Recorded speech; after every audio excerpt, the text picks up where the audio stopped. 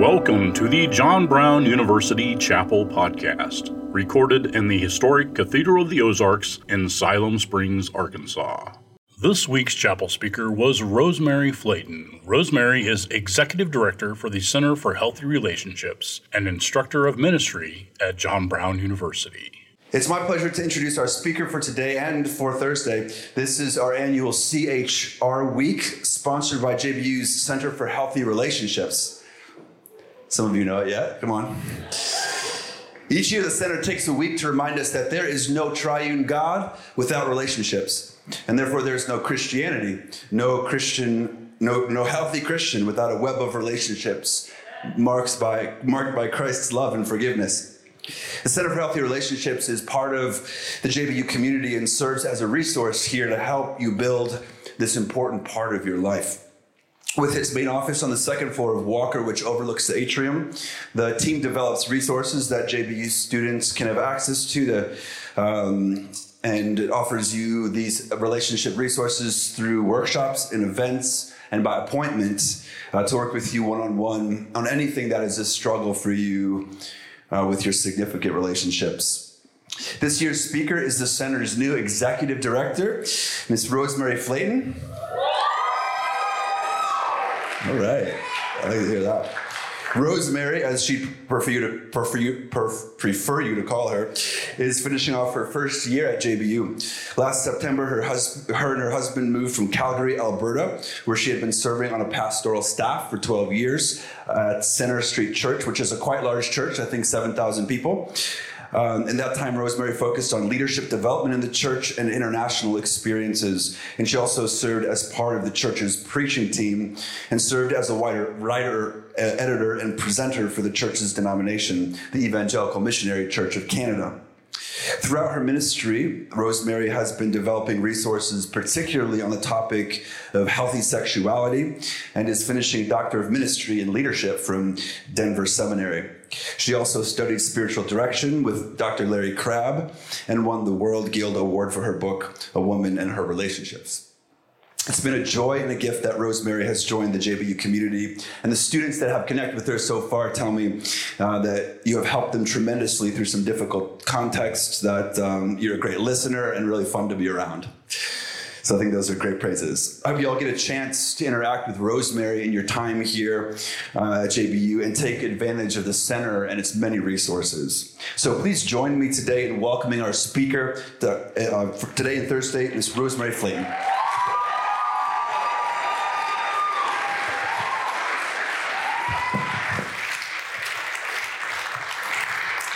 Y'all are the best.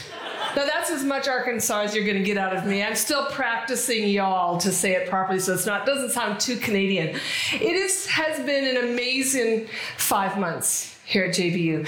I looked back at my journal last night, and a year ago today, I didn't even know JBU existed. It wasn't until March the 3rd that I actually found out about this job. God does amazing things to have us here. And every time I sit in chapel and sing and worship with you, I'm just reminded of God's faithfulness, His goodness. Let's read God's word together. I'll read, you read along in your mind. Now the tax collectors and sinners were all gathered around to hear Jesus. But the Pharisees and the teachers of the law muttered, "This man welcomes sinners and eats with them." And then Jesus told them this parable. And Jesus actually tells them 3 parables, of which I'm now going to flip to the third one.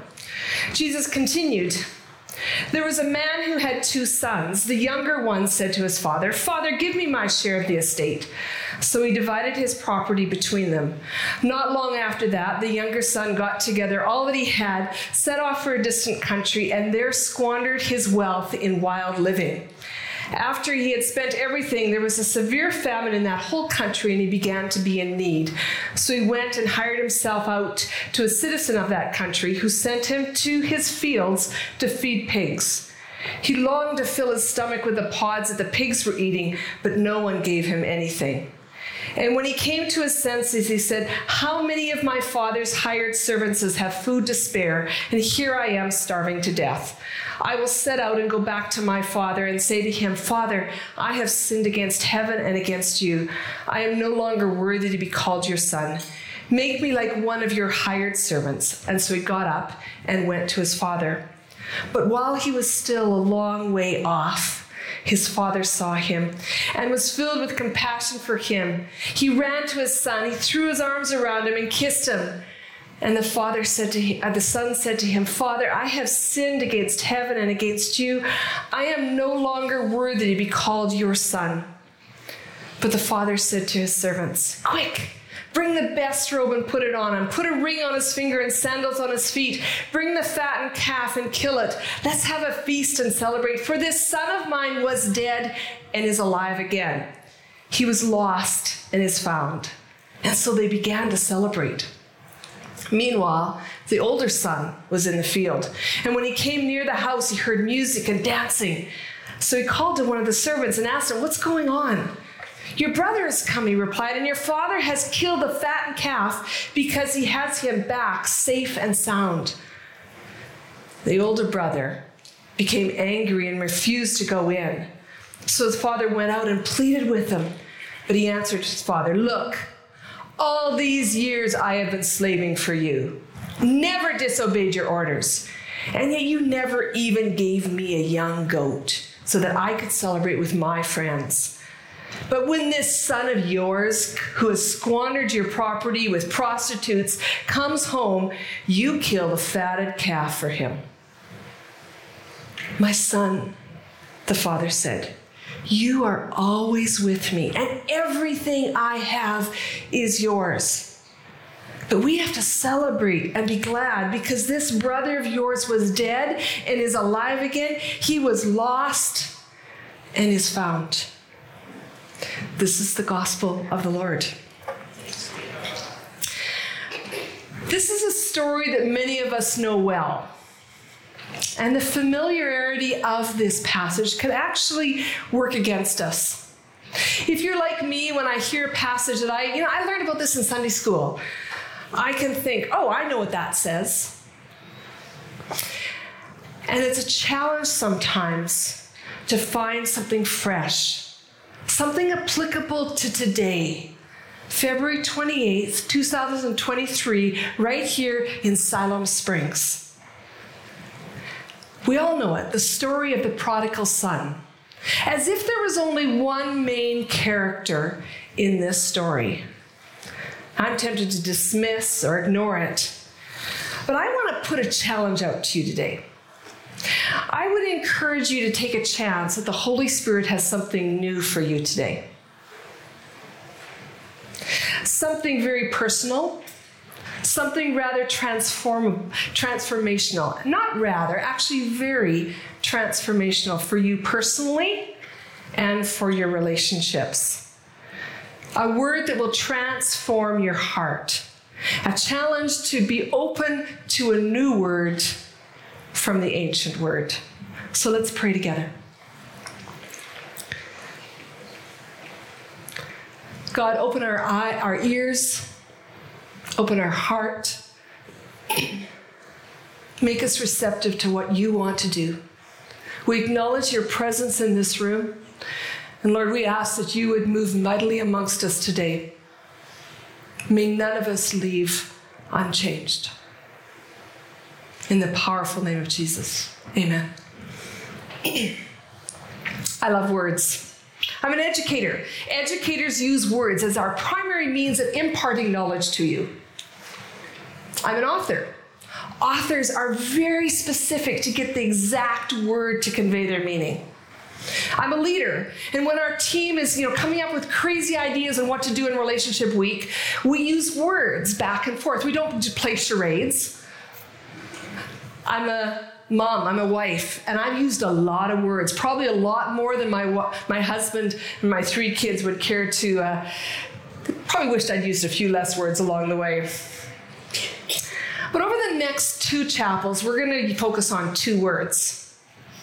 And I believe these words are lived out spectacularly in this parable. These are common words. The word today is both common and ubiquitous. It is everywhere. The word on Thursday is a little less common and a little less used. Have I piqued your interest yet? Well, I'm actually not going to tell you what this word is yet. Instead, I'm going to describe it.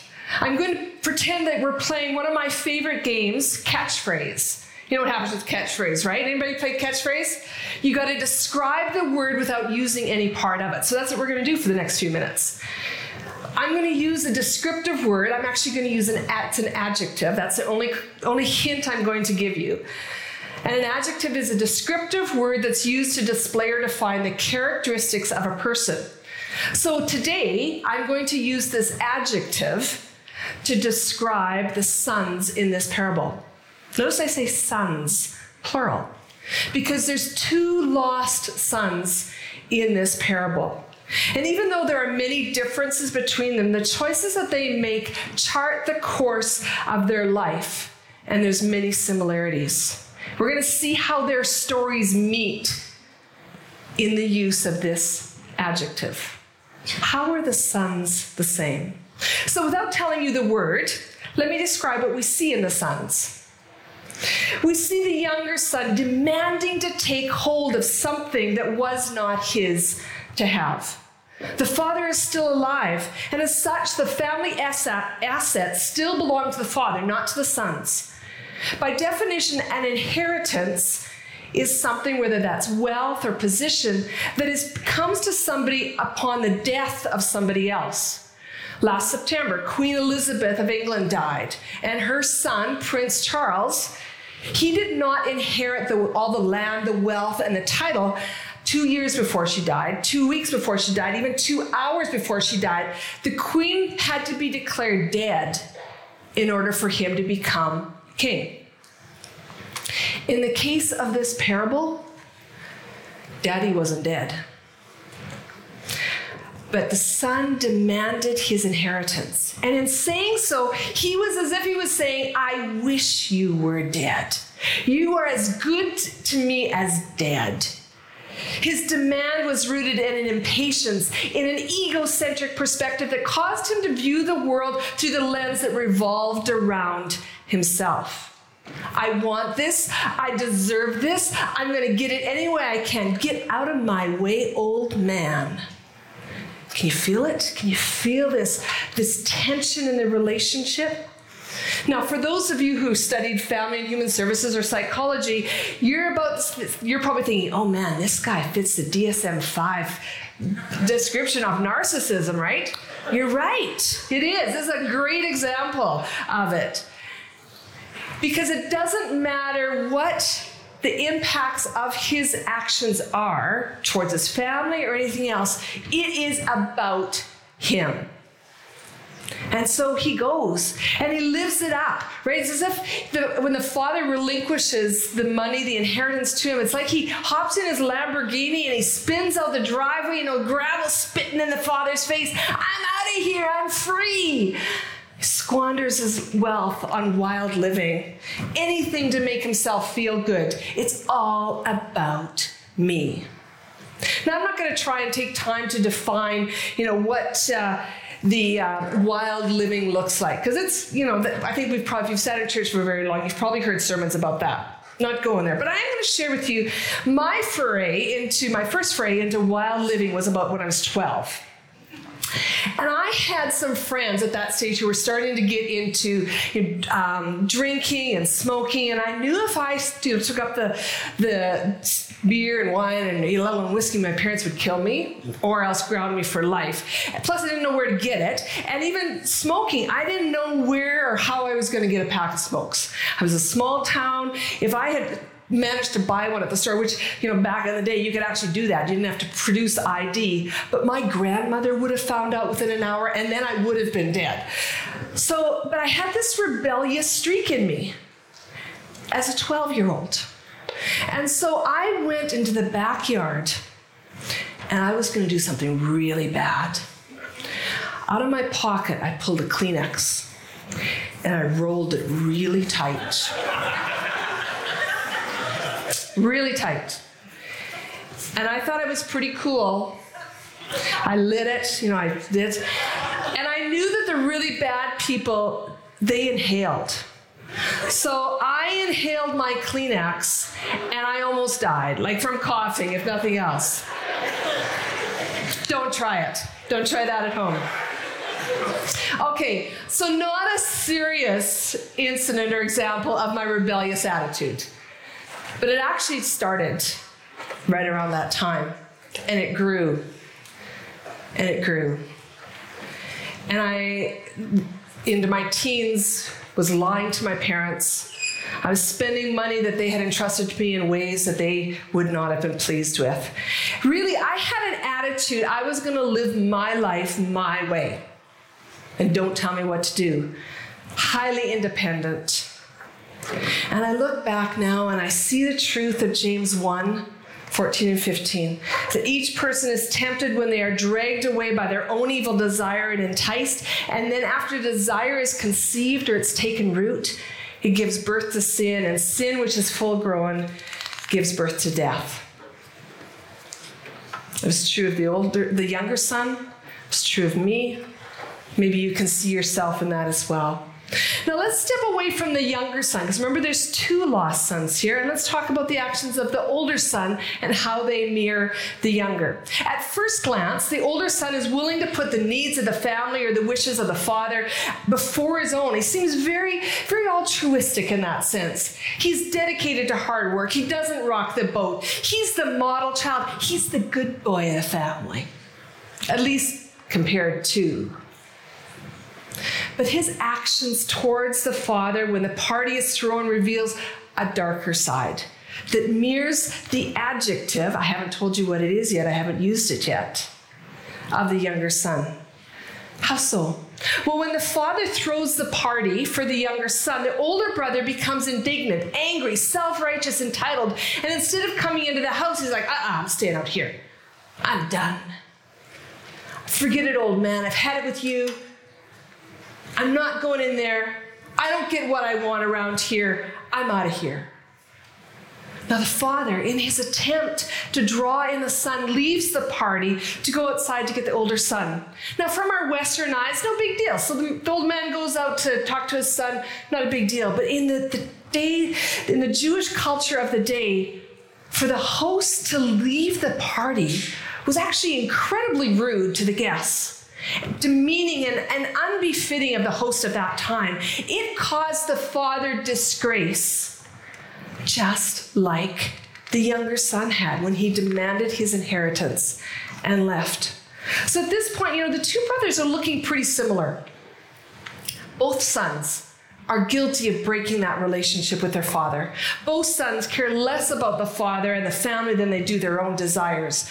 Both sons indulge their own self-worth and importance over others. Both their actions and their words break down the relationship. I've been both brothers. I've shared you a silly younger brother story, but the stories of my older brother forays caused me much greater consternation. I was probably the age of most of you in this room, in my early 20s. A good friend who was a junior high teacher, her and I had gone out for dinner, and we were driving out of downtown, and instead of taking the usual street out of downtown Calgary, I took a left turn that took me down what was called the Strip. Not Vegas, but it had the same reputation. And as we're driving along, on every street corner, you would see women. Well, actually, most of them were girls. Hair done up, heavy makeup, necklines too low, shirts too short, boots too high. Girls who are waiting for their next trick to sell their bodies to somebody who would pay for sex. And as we drove, I scornfully, I was making fun of them. Like, look at the one with the leopard skin coat, and look at that man, she's old, she's been used up, and on and on. And I was expecting my friend to join into the fun, the shame that I was pouring on these women, and she didn't, thankfully. And she taught me a lesson that day. She looked at me, tears in her eyes. She said, "Don't ever do that again." That girl on the corner back there, she's in my grade 9 science class. And when she leaves school at 2:30 when the bell rings, she has a choice to make. She can go home and she can be abused by her dad, or she can go downtown and at least make some money having sex.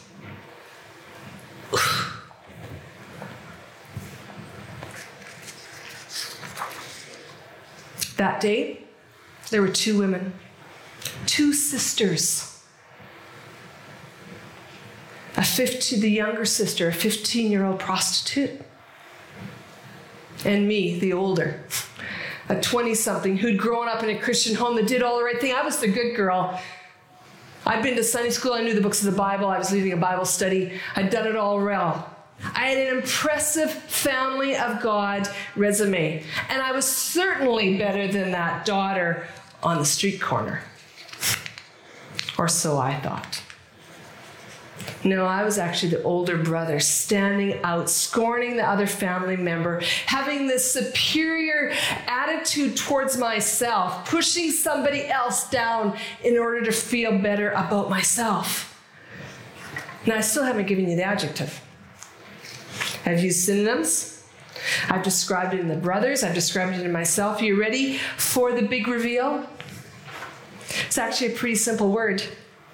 You're not going to need the dictionary. You're not even going to need to Google it. Here it is. Selfishness is being concerned excessively or exclusively for oneself or one's own advantage. Let me put it in the personal. My selfishness is when I am excessively or exclusively concerned for my own advantage, for my own pleasure, for my own welfare, regardless of others. Now, before you write this off, say, yeah, it's not a big deal. Let me show you what this looks like at JBU. So last week I did a little research. I sent out 49 emails with an anonymous invitation to make an anonymous reply telling me what does selfishness look like in your life? I got 25 responses. That's a pretty good research subject, isn't it? Like I'm not real great on research, but I would think that's a pretty good one, 25 out of 49. And I'm going to tell you some of the responses, word for word. So this is what selfishness looks like right here, right on campus. In fact, there's a good chance some of you are in the room who I'm going to be reading your words today. But let's not kind of get into this place, oh yeah, that's somebody else. Let's put the mirror right in front of us right now and say, what does this look like? Is this me? Could this be me? So here's some of the responses that I got. I certainly know they reflect my reality, unfortunately. I check out. My family responsibilities, my group work, I just leave the work to my friends and to my spouse. I often cancel or reschedule events because I convince myself I don't have the energy, when actually I think I'm actually prone to laziness. I exploded all over my husband when he suggested plans that I didn't like. I wanted my birthday my way with my family. I stay cemented to my vices and ignore everyone around me. Or I ignore the call from the person that I perceive as too needy. I internally calculate and keep the score for how much I perceive I'm getting or giving. I'm reluctant to commit in case something better comes up. I try to catch the eye of a cute guy because it makes me feel attractive. I pretend I'm asleep so I don't have to respond to my wife's touch.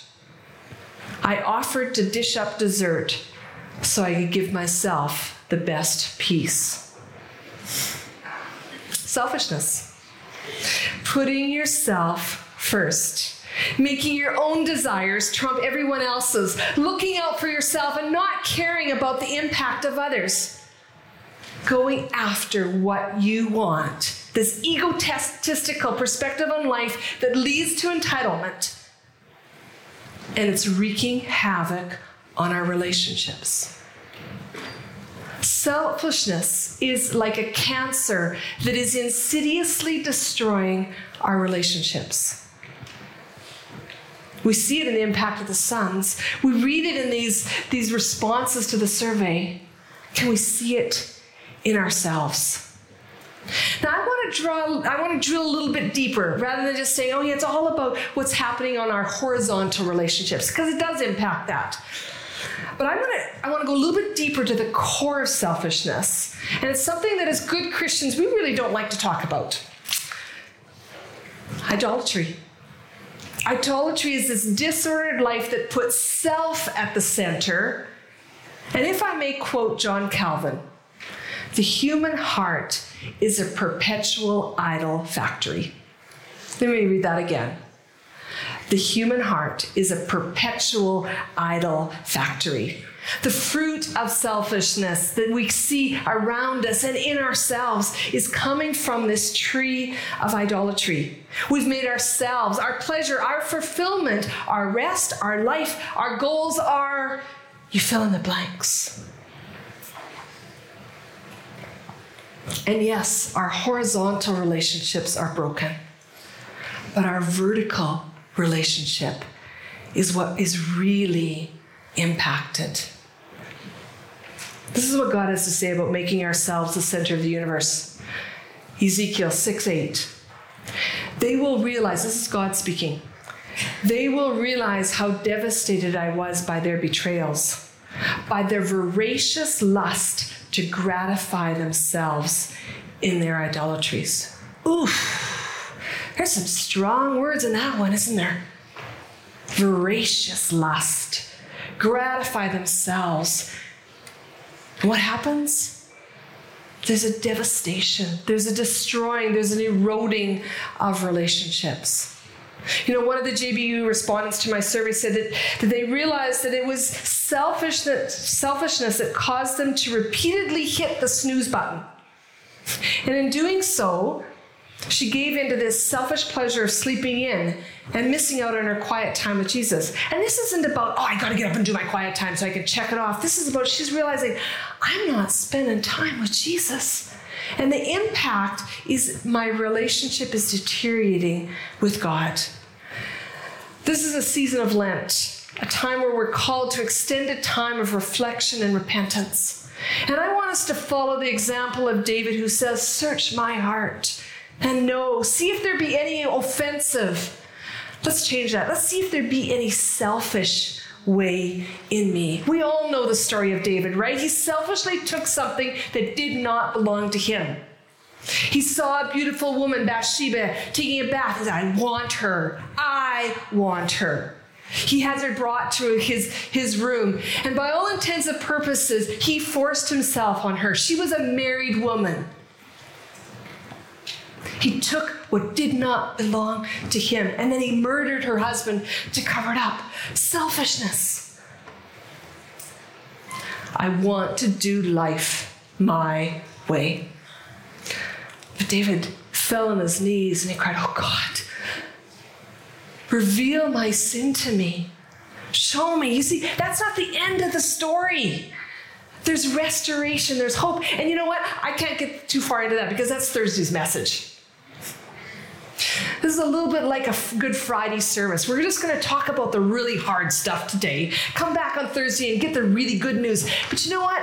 Confession actually is good news. I don't like admitting my sin to my husband or my friends, even to God. But it is the humility that comes by saying, this is ruining me. And I can't let this go on. It's ruining my relationships. We need to eradicate completely all of it, even the little smidgens of selfishness. My friend, the friend back in Canada, she has throat cancer right now. Her throat, her mouth were full of tumors, large and small. And if the oncologist had said to her, you know what, we'll take care of the big ones. Don't worry about those little tumors. They won't really materialize into anything. No. She had every one of them sapped. Why? Because if she didn't, those little ones would be the ones that would grow into the big ones that would probably kill her. Let's let the Holy Spirit reveal to us today our attitudes, our patterns of relating, our actions, the big and the small. reveal to us. Let's confess. Let's find freedom in that. We're going to sing about the goodness of God, because it's because of his goodness that we actually can come. We can come and reveal to him, man, I've messed up. Let's take this time right now to do that.